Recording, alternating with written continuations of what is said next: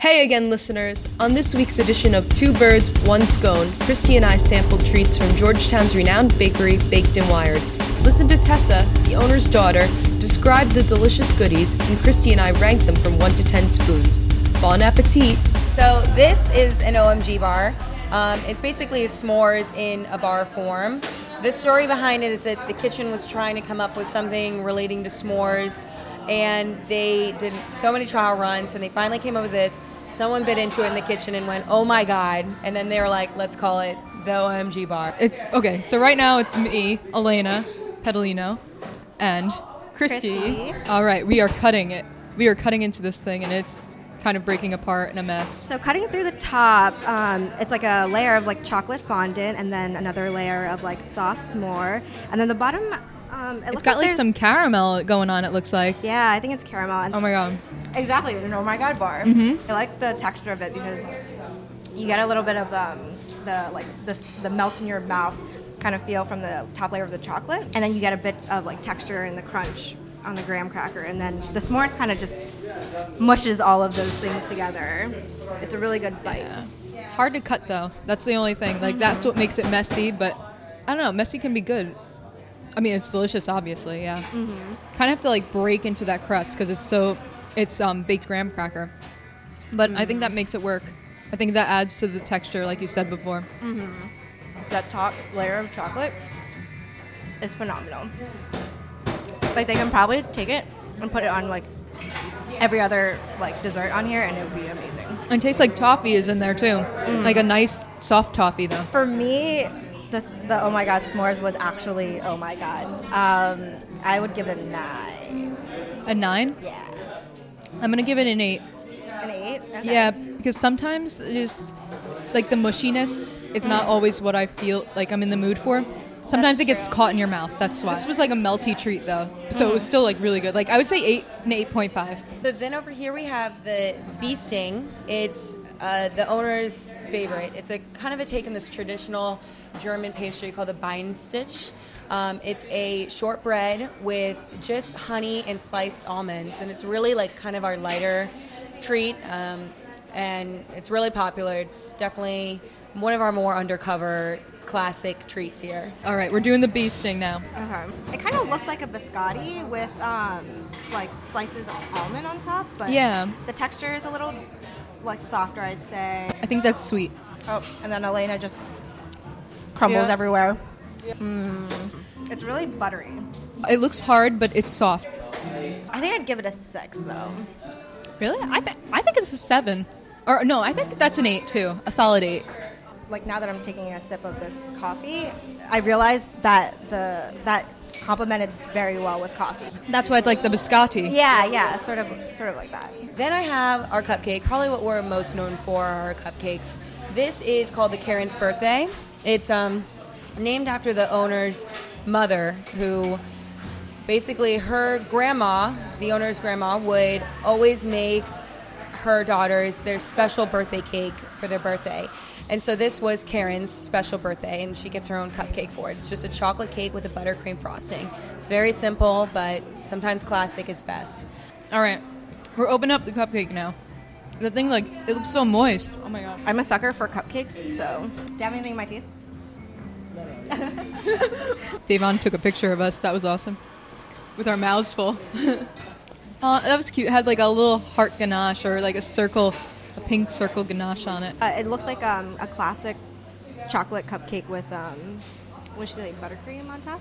It's like crumbling already. I feel like this mic is picking up like all the chewing sounds that I'm making because I hear it. I'm like, this is gross. Hey, that adds to the natural sound of the piece. That's true. This is me enjoying it. Yum, yum. I love the icing on it. The icing is the selling point to me. I think for me, it's a little too sweet. But like I feel like a lot of people, obviously people who are cupcake fanatics, like the sweetness of it. I think I can only have like a bite of that. Yeah, Davon, come on, give us your professional opinion. You know, when you think about life and you complain about being obese and then you taste food like this, you say being fat isn't that bad. Specifically Karen's birthday, I would give this cupcake a 6. A 6? Like, Yeah. it's definitely more delicious than your average cupcake, but it's not the flavor I would seek out here. Yeah, I think I really love the icing. I think the Icing is a 10. yes, the icing is amazing. I think it's just a little too sweet for me overall, but it was moist. That's the one thing that like a bakery cannot like. You can't go wrong with That's that. Like, true, though. If you make a dry cupcake, no one's gonna eat that. Yeah, I would say like 6 for taste, but like moisture, icing, like that puts it like 12 out of 10. Then we have our gluten-free blondie. It's one of our few gluten-free options. I like it because it doesn't taste gluten-free. So a lot of people get it just because it tastes like a blondie. Right. We're on to the blondie. To the blonde. The blonde that we've renamed. Oh. That's the French version of this treat. Okay, so It's got some like that caramel stuff that was the toffee caramel stuff from the s'more bar. there are like some. What is this? Like chocolate chips on top? Yeah, I think it's a mixture of chocolate chips and peanut butter chips. Oh, okay. That's Warning what it to all of those who are allergic. Oh my god, that's heaven. kind of just like have to let it sit in your mouth and like dissolve. Like you can't really chew on it. Yeah, I don't know if I like that. I like it.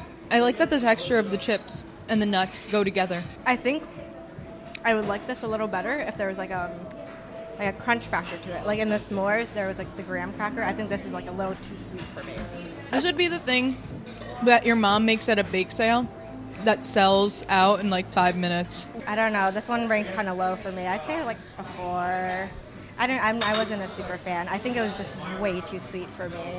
This was my favorite, honestly. If I'm gonna pick a favorite, I'm picking this one. I'm gonna give it a 9. A 9? But I think it's for like this is not something you can eat after eating like the cupcake, the s'more Yeah. bar. Like if we started out with this, I think you would have had a different idea of it. That is true. That's because true. it's just very sweet. It's for like I need this sugar rush. I need it now. And then here we have what we call a big-ass cookie. We'll do this throughout the year, depending on the holiday, for Valentine's Day or for Christmas. So this is our Halloween big-ass cookie. It looks just like a pumpkin. It's just your standard, like, cookie with some frosting on it. And now they put some sprinkles to make it look cute. I kind of want to come here because she like mentioned Valentine's Day with like they'll have like the big ass hearts. I just come in here and like break all of them. Is that like a little bitter of me? And I just eat all of them and then I'll be happy. It has a pumpkin taste in it. I love that. It has like a ginger snappy taste too. Yes, like an yes. aftertaste. Mm-hmm. I feel like this is a combination of sugar cookie, pumpkin spice latte, and a gingerbread cookie. So I was literally expecting this to be a very like basic like traditional sugar cookie, but I think that extra ginger snap like taste is really makes it different. And it's not messy either. It didn't crumble like apart like the cupcake did. Mm-hmm. I like the texture of this that it's holding together. Because that's how I want my cookies to be. Like, I want them to be soft enough, but not messy. Yeah. I liked it a lot. I think I'd give it an 8. Okay. I think it just looks like there's nothing like super special about it, but that kick of flavor really makes it like different than a sugar cookie. Yeah, I'm on the same page with you. And you want to rank your coffee, too? Oh, I'm going to give the coffee a 10. You need to find out the name. Oh, it's Hala. It's a lot. The milk brings out the flavor. Yeah, she said it was like espresso with the steamed milk. I'm gonna give this cappuccino. I'm gonna give it a 7. Overall, I liked everything. There wasn't anything that I like disliked so much that I would like never have again. Yeah. I would say I'd give the overall like experience like an 8. Yeah, I'm gonna give it a 9. It's definitely one of the best cupcake places I've ever been to, or like bakeries in general. And just a warning, none of these are like really good date food. Like this is not the thing you eat on a date. This is where you go with your boyfriend of 5 months. 5 months is when you're comfortable enough to like eat this kind of food around each other. This has been a restaurant review brought to you by Madcap. Visit Baked and Wired on 1052 Thomas Jefferson Street Northwest in Washington, D.C.